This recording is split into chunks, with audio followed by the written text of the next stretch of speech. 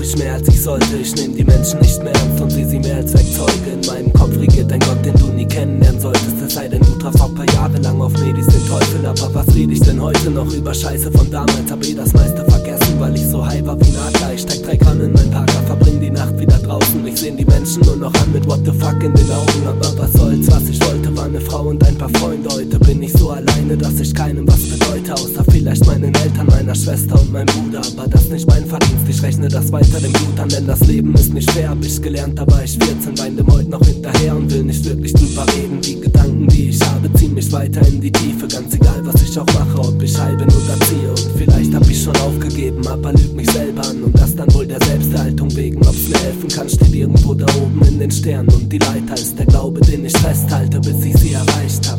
Aber Jesus, hier geht so viel Weed weg. Meine Welt sieht immer noch von oben aus wie ein Siebfleck.